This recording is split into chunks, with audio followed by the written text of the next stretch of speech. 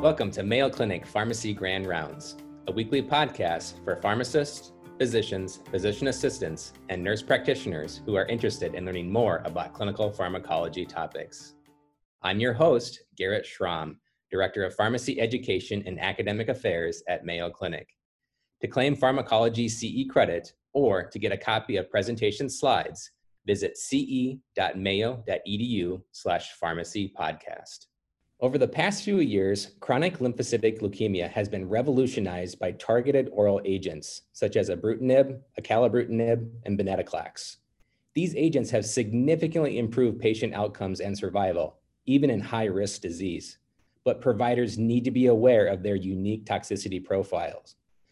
During today's podcast, Dr. Michaela Rice, a board-certified pharmacist, reviews the role of these therapies as first-line agents and provides an overview of important clinical considerations and their associated adverse effects. Chronic lymphocytic leukemia, or CLL, is the most common adult leukemia in the United States. Typically, patients are asymptomatic and don't require treatment, but patients who have high-risk disease, and especially patients with high-risk genetics, typically have had poor survival outcomes with traditional chemotherapy and chemoimmunotherapy regimens. With the introduction of targeted therapies, we saw a revolution in outcomes for these patients. And today I'll be specifically presenting on targeted therapies in frontline treatment settings. Following my presentation, you should be able to review chronic lymphocytic leukemia diagnosis and historical treatment options, describe the pharmacology of Bruton tyrosine kinase inhibitors and venetoclax, and discuss the use of targeted agents as first-line therapy for CLL. As I mentioned, CLL is the most common type of adult leukemia in Western countries, with an estimated 21,000 new cases and 4,000 deaths in 2020. Incidence of CLL increases with age, and there's a median age at diagnosis of 72 years. It's slightly more common in males compared to females, with a male-to-female ratio of 1.7 to 1. Most patients are diagnosed with CLL when a routine blood count reveals absolute lymphocytosis. Patients will typically be asymptomatic with early-stage disease, but about 5 to 10% of patients will present with typical B symptoms. Our B symptoms include fever, night sweats, weight loss, and fatigue. Patients may also present with lymphadenopathy or splenomegaly. A diagnosis of CLL is made based on the detection of lymphocytosis with typical CLL immunophenotype sustained for 3 months. Specific genetic alterations provide biomarkers for the prognostication of the clinical course and prediction of response to chemotherapy and targeted therapy. Genetics are typically determined upon diagnosis of CLL, but patients undergo what is called clonal evolution during their disease course, in which they acquire additional genomic alterations that might negatively impact their survival. One of the key genetic alterations that we see are the mutation status of immunoglobulin heavy chain variable gene, or IGHV. Mutations in this gene actually confer a survival benefit to patients because it results in reduced B-cell receptor responsiveness. B-cell receptors are found on B cells and CLL cells and are involved in signaling pathways that increase CLL proliferation. Patients who have unmutated IGHV have B-cell receptors that respond to many antigens, resulting in overactive B-cell signaling and increased proliferation of CLL cells. The prevalence of unmutated IGHV is more common in patients who have progressive or relapsed refractory CLL. Mutated IGHV is found more often in patients who have early-stage CLL disease, and patients with mutated IGHV have B-cell receptors that bind more selectively to restricted antigens. This results in less active B-cell receptor signaling and results in stable CLL, or CLL that proliferates at a reduced rate. Presented here are some of our other key genetic alterations that we see in CLL in order of increasing risk. Patients who have only a deletion of 13q tend to have early-stage disease and favorable overall outcomes. However, as we discussed, patients can acquire additional genomic alterations that place them into higher risk groups. Deletions in 17p or other mutations that compromise our TP53 tumor suppressor gene result in poor survival outcomes, and those patients typically respond poorly to traditional chemotherapy or radiotherapy regimens.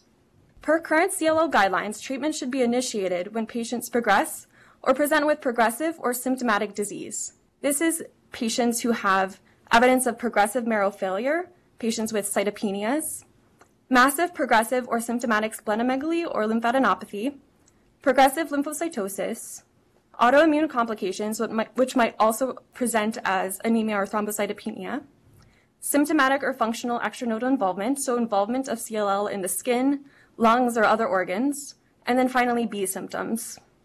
The Rye and Binet staging criteria were introduced back in the 70s and 80s, and these criteria group patients into risk categories based on their clinical presentation. Patients who present with anemia or thrombocytopenia are grouped into high-risk groups. The CLL International Prognostic Index is currently the most relevant prognostic score.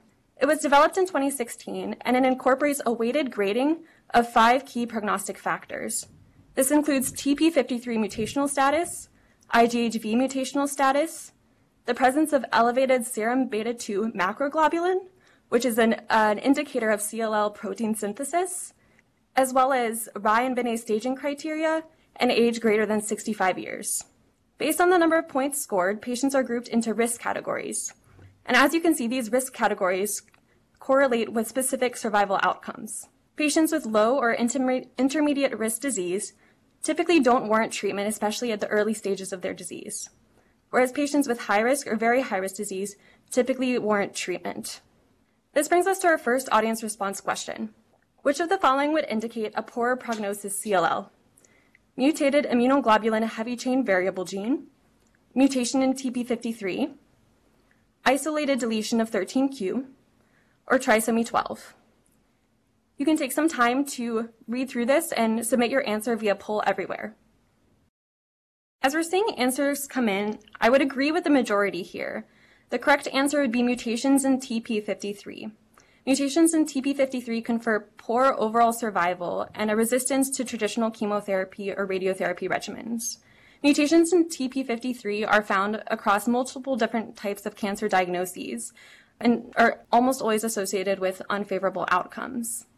A would be incorrect because it's actually the unmutated immunoglobulin heavy chain variable gene that confers a poor survival benefit, and this is related to the increased B cell receptor responsiveness with unmutated IgHV. Answer C would be incorrect because patients who only have the deletion of 13q tend to have favorable survival outcomes. And then D would be incorrect because trisomy 12 is an intermediate prognostic factor for CLL. I'm going to review the historical approach to treatment for CLL briefly here. Back in the 1950s, steroids and alkylating agents, including chlorambucil, were standard of care for CLL. Chlorambucil is an agent that has a favorable toxicity profile, but typically has had poor response rates for patients with CLL. In the 1980s, we saw the introduction of fludarabine, a nucleoside analog that had better response rates compared to chlorambucil, but that was associated with significant adverse effects. In 2000, we saw the combination of fludarabine plus cyclophosphamide, which again resulted in better outcomes. And we also saw the introduction of bendamustine therapy, which is another alkylating therapy.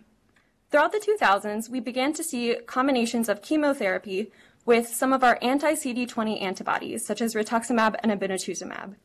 These agents, when combined with chemotherapy, are termed chemoimmunotherapy, and chemoimmunotherapy became the mainstay of care as it resulted in improved outcomes for patients. This is true until about the mid-2010s, when we saw the introduction of our targeted oral therapies. Ibrutinib was the first successful targeted therapy. It's a BTK inhibitor, and it was approved for use in the relapsed refractory setting, and shortly after for use in patients with deletions in 17p in 2014. Its approval was extended to frontline treatment in 2016. The PI3K inhibitor idelalisib was also approved in 2014, but its outcomes have been less striking, and it's associated with a variety of significant adverse effects that limit its use. For this reason, it's typically used for patients who are resistant to or who have failed other targeted therapies, and I won't be discussing it in detail today. In 2016, the BCL2 antagonist venetoclax was approved for use for patients with high-risk genetic disease, so mutations in 17p, or deletions of 17p. Its approval was extended to include frontline therapy for patients with CLL in 2019.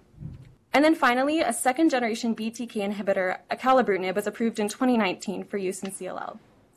Over the past 2 years, we've really seen a whole plethora of trials that look at combinations of targeted therapy with one another, as well as with immunotherapies, and the results of these trials have been promising. In my presentation today, I'm going to be focusing on our two Bruton tyrosine kinase inhibitors, ibrutinib and acalabrutinib, as well as the BCL2 antagonist venetoclax. The Bruton tyrosine kinase is a member of the TEC family of protein kinases, and it's an essential component of the B cell receptor signaling pathway that I mentioned earlier. Activation of this pathway, as we had discussed, it contributes to survival of the CLL cells as well as proliferation by increasing transcription. BTK also regulates signaling and functioning of certain chemokine receptors that affect B cell migration and tissue homing. Ibrutinib is an oral agent that binds covalently to an active site in BTK, inactivating that B cell receptor pathway and reducing the proliferation of CLL cells. One of the first trials to look at ibrutinib for patients in the frontline treatment setting was the RESONATE-2 trial. This trial included 269 patients aged 65 years or older with previously untreated CLL or SLL. Patients were randomized to receive ibrutinib at 420 milligrams by mouth daily until progression or toxicity, or chlorambucil monotherapy for up to 12 cycles. At the time the study was designed, chlorambucil monotherapy was a standard of care regimen for patients who were unfit to receive our more intensive chemotherapy regimens. The primary endpoint was progression-free survival. Looking at baseline characteristics, the groups were well balanced at baseline, and our age and gender rates match what we would expect for a CLL population. About 45% of patients had high-risk disease based on RISE staging, about 45% had unmutated IGHV, and about 20% had deletions in 11q, which is another high-risk genetic alteration. Patients who had deletions in 17p or TP53 mutations were excluded from this study as they had already demonstrated that ibrutinib conferred a survival benefit to those patients compared to chlorambucil through subgroup analyses of prior trials. Looking at the results of this study, the initial results demonstrated a statistically significant benefit with ibrutinib compared to chlorambucil at the initial 2-year follow-up. Presented here, I show the 5-year follow-up data that were published just earlier this year. And as you can see, there was a dramatic difference in progression-free and overall survival between the groups that was statistically significant. 58% of the patients who were on ibrutinib were still on therapy at a median follow-up of 60 months, and 41% had discontinued treatment. The trial did allow for crossover between the two arms, so patients who were on chlorambucil could switch over to the ibrutinib arm if they progressed on chlorambucil therapy. Of the 133 patients who were on chlorambucil, 96 had progressed disease, and 75 of those patients did switch over to ibrutinib. So when we're considering that and then looking at the overall survival, which was analyzed based on an intent to treat population, it's impressive that we're still seeing such a drastic difference even when we did have ibrutinib use as a second-line option for the patients in the chlorambucil group. This demonstrates that ibrutinib really provides a benefit to patients when it's used as that first-line option for patients. One of the limitations of this study is that chlorambucil monotherapy tends to be associated with poorer outcomes in comparison to some of the chemoimmunotherapy regimens that have become more of a standard of care for patients. The A041202 study looked at ibrutinib with or without rituximab compared to bendamustine plus rituximab. Bendamustine plus rituximab is a regimen that is still used for elderly or less fit patients, but is associated with improved outcomes compared to chlorambucil monotherapy, which we saw in the previous study. Patients were randomized to receive ibrutinib plus rituximab, or bendamustine plus rituximab. Rituximab was administered for 6 cycles, and bendamustine was administered as 90 milligrams per meter squared on days 1 and 2 of a 28-day cycle for 6 cycles. The primary endpoint was progression-free survival. Again, the baseline characteristics were well balanced between groups, and we saw age and gender rates that match what would be expected. 54% of patients were of high-risk disease based on RISE staging, and about 60% of patients had unmutated IGHV. This study did include patients with deletions of 17p or mutations in TP53. So when ibrutinib was compared to bendamustine rituximab, again, a more effective regimen than chlorambucil, we still saw a significant difference in progression-free survival that favored ibrutinib. The authors noted that this benefit was most pronounced for patients who had high-risk genetics, so unmutated IGHV or deletions of 17p. The authors also noted that there was no benefit provided when rituximab was added onto ibrutinib compared to ibrutinib alone. There was no difference between the 3 groups with regard to overall survival. The E1912 study looked at 529 patients who were 70 years of age or younger with previously untreated CLL. So this is our first study looking at use of ibrutinib in the frontline setting for patients who are fit and able to receive more intensive chemoimmunotherapy regimens. Patients were randomized to receive ibrutinib plus rituximab or fludarabine, cyclophosphamide, and rituximab, which is our standard of care chemoimmunotherapy regimen for those more fit patients. Patients in the ibrutinib group received 1 cycle of ibrutinib, followed by 6 cycles of combined therapy, and then continued on ibrutinib until disease progression or toxicity. Patients in the FCR group received therapy for 6 cycles. The primary endpoint was progression-free survival. Here we can see that the mean age of patients was 57 years. About 40-45% of patients had a high-risk disease by Rise staging, and about 70% of patients had unmutated IGHV. Again, patients with deletions of 17p or mutations in TP53 were excluded from the study because these patients have historically had poor survival outcomes with FCR. Here I present the results of the E1912 trial, and we can see that ibrutinib plus rituximab was superior to FCR with regard to progression-free and overall survival, and this difference was statistically significant. I think the overall survival rate that we see with the ibrutinib plus rituximab group is impressive at 98.8% at 3 years. And this is likely in part a reflection of the population of patients that were included in the study. The overall survival that we see with FCR is comparable to historical trials with that regimen. I think that follow-up data on this study would be useful for us because with FCR, one of the things that we worry about is long-term adverse effects. Patients with FCR can develop secondary myelodysplastic syndrome or therapy-related acute leukemia. So I'd be interested to see what we see years out from this study's initiation. So now that we've established that ibrutinib is an effective frontline treatment option for CLL, I want to take some time to discuss the management of toxicities associated with ibrutinib therapy.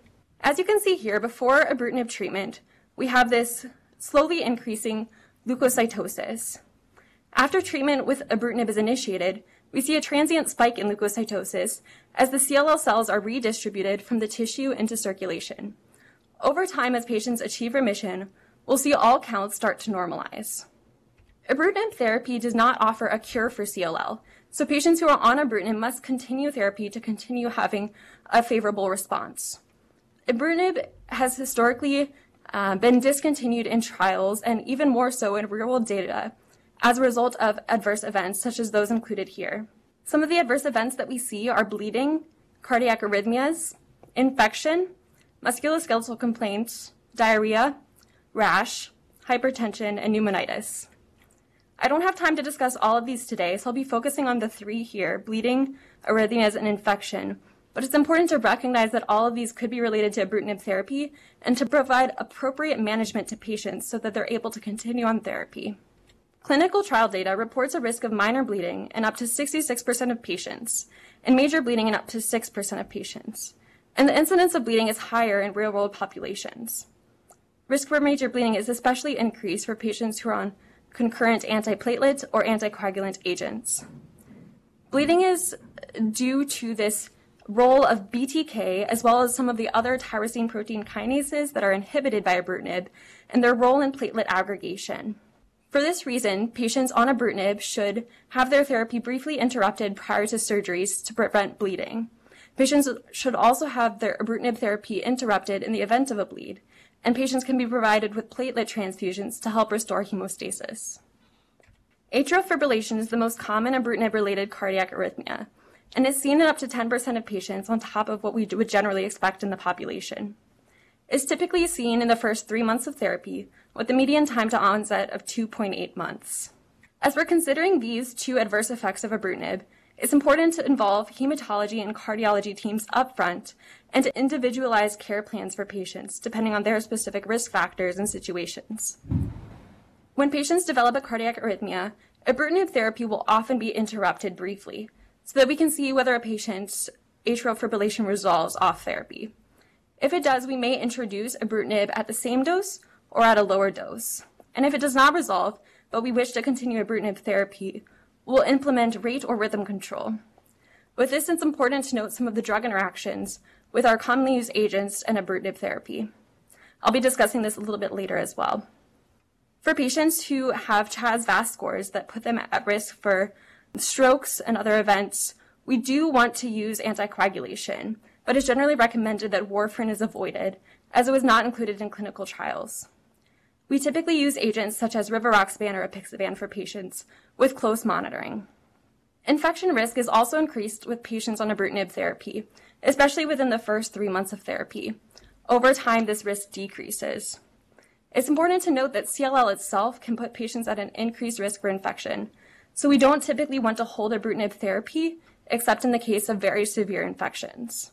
It's also important to note that some of our antifungal agents will have dose reductions required when used in combination with ibrutinib therapy. This brings us to our second audience response question. AK is a 66-year-old male with a past medical history significant for hypertension, hyperlipidemia, and type 2 diabetes. A little over a month ago, he was diagnosed with high-risk CLL and started on ibrutinib plus rituximab. At follow-up, the patient is found to have new-onset atrial fibrillation with a CHA2DS2-VASc of 3. The team suspects that ibrutinib may be the cause. Which of the following is true when considering this patient case? Ibrutinib should be permanently discontinued. Warfarin is the anticoagulant of choice for this patient.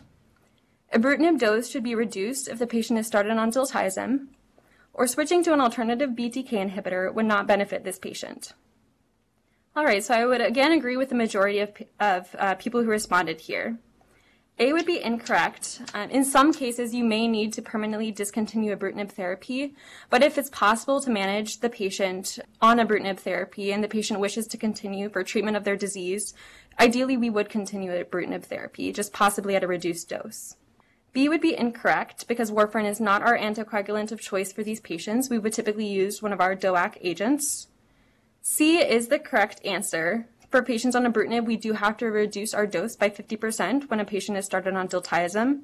And then D would be incorrect. Switching to an alternative BTK inhibitor could possibly benefit our patient, and I'll be discussing this over the next few slides. Our second-generation BTK inhibitors have the same mechanism of action of ibrutinib, binding to the same point in the BTK of our B-cell receptor signaling pathways. But these additional second-generation BTK inhibitors have reduced off-target effects compared to ibrutinib and bind more potently and specifically to that BTK. Some of these agents include acalabrutinib and zanubrutinib. Acalabrutinib was approved for use in CLL or SLL in 2019, and zanubrutinib is currently undergoing clinical trials for use in these populations. The ELEVATE-TN study was the primary study looking at acalabrutinib with or without obinutuzumab compared to chlorambucil obinutuzumab for patients who had previously untreated CLL. So it included patients 65 years of age or older, or 18 years or older with comorbidities or impaired renal function, with previously untreated CLL. Patients in the acalabrutinib group received 100 milligrams by mouth twice daily. And in the acalabrutinib plus obinutuzumab group, we saw the addition of obinutuzumab for 6 cycles of combined therapy. In the chlorambucil plus obinutuzumab group, we saw chlorambucil plus obinutuzumab administered for a total of 6 cycles. The primary endpoint was progression-free survival. Again, our baseline characteristics were well balanced, and our age and gender rates matched what are expected. About 64 to 75% of patients had CLL-IPI high-risk disease, whereas about 12% of patients had very high-risk disease by CLL-IPI. About 60% of patients had unmutated IGHV, and again we saw patients with 17p deletions or mutations in TP53 included.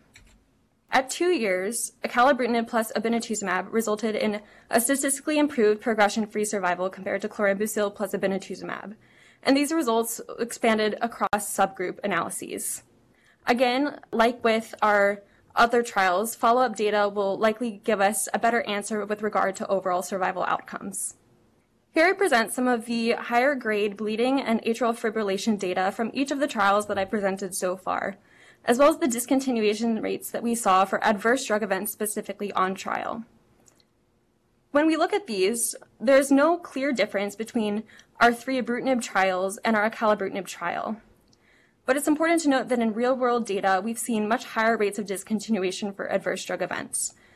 We're still in the early stages of exploring acalabrutinib therapy, and so I think with time we'll have more data to effectively compare acalabrutinib to ibrutinib with regard to adverse event profiles and discontinuation rates.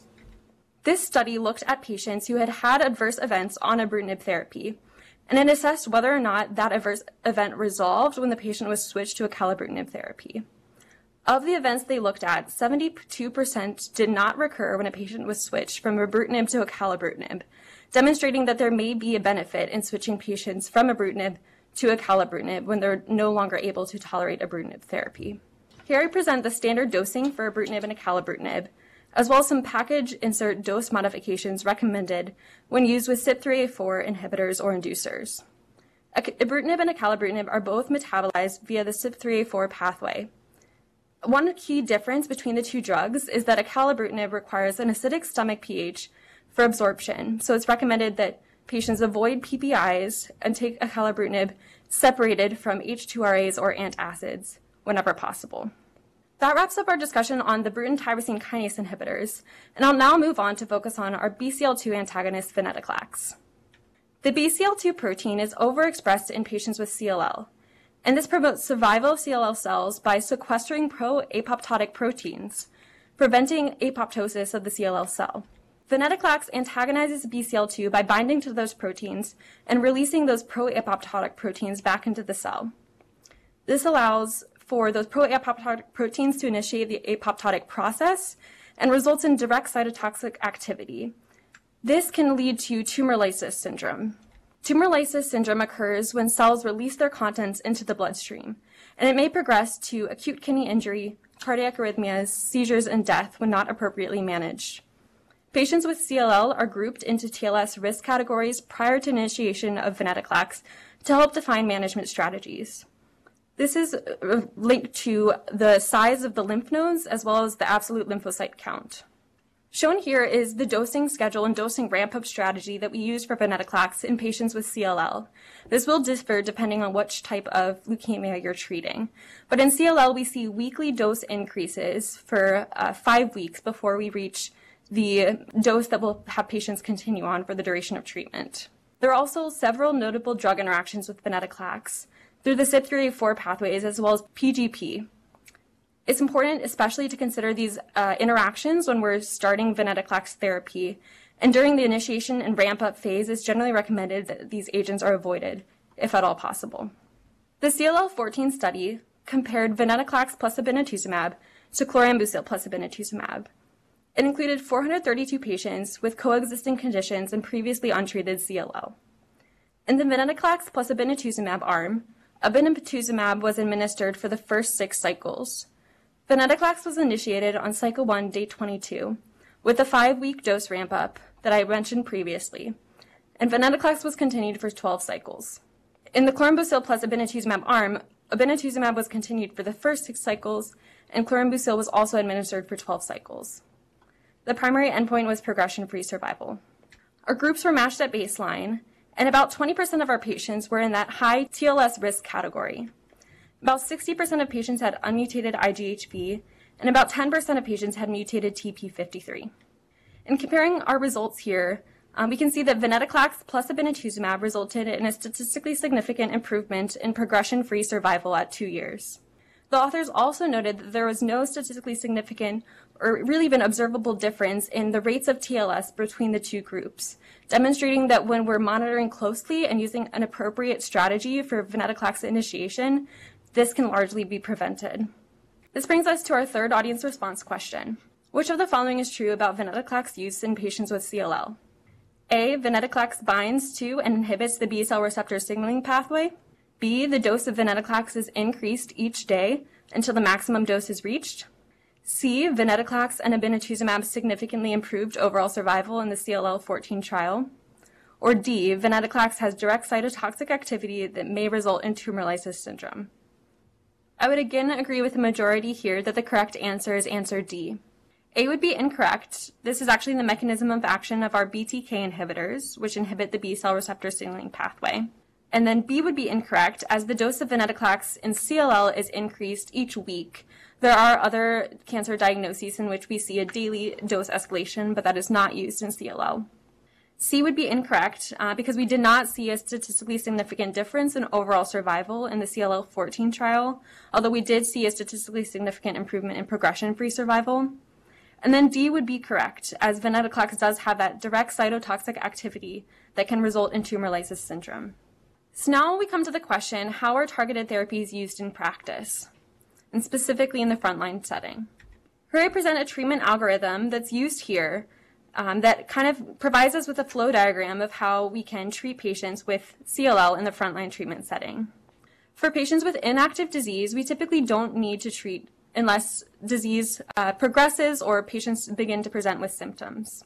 For patients with active disease, we have to first look at the deletion of 17p or TP53 mutational status. Those patients who have those mutations have highest risk disease and are better off to receiving our BTK inhibitors with or without an anti-CD20 agent or venetoclax plus obinutuzumab. Our traditional chemotherapy and chemoimmunotherapy regimens are not preferred for these patients. If patients do not have that mutation, we then must consider whether or not they are a fit patient or a young patient. If they are, we then look at our mutations of IGHV. If patients have mutated IGHV, meaning they have disease that has a favorable survival outcome at baseline, we can treat patients with a Bruton tyrosine kinase inhibitor, again with or without an anti-CD20 agent, venetoclax plus obinutuzumab, or FCR, because FCR does have better efficacy in those patients with mutated IGHV. And FCR could potentially result in prolonged efficacy outcomes without the continued administration of therapy. For patients who have unmutated IGHV, we would typically use a Bruton tyrosine kinase inhibitor with or without an anti-CD20 agent, or venetoclax plus obinutuzumab, as those patients have poorer outcomes with traditional chemotherapy. And then for patients who are not fit, we'll tend to gravitate towards Bruton tyrosine kinase inhibitors with or without anti-CD20 agents, venetoclax plus obinutuzumab, or obinutuzumab monotherapy. In summary, targeted therapies are revolutionizing treatment of chronic lymphocytic leukemia. New treatment options or combination therapies of current options are currently under investigation. While convenient and effective compared to chemoimmunotherapy, targeted therapies are accompanied by unique adverse events that can require careful management. And finally, targeted therapies are often preferred frontline treatment options, especially in patients with deletions in 17p, mutated TP53, or other high-risk genetic features. If you enjoyed this episode and want to hear more, subscribe using iTunes or your favorite podcasting app.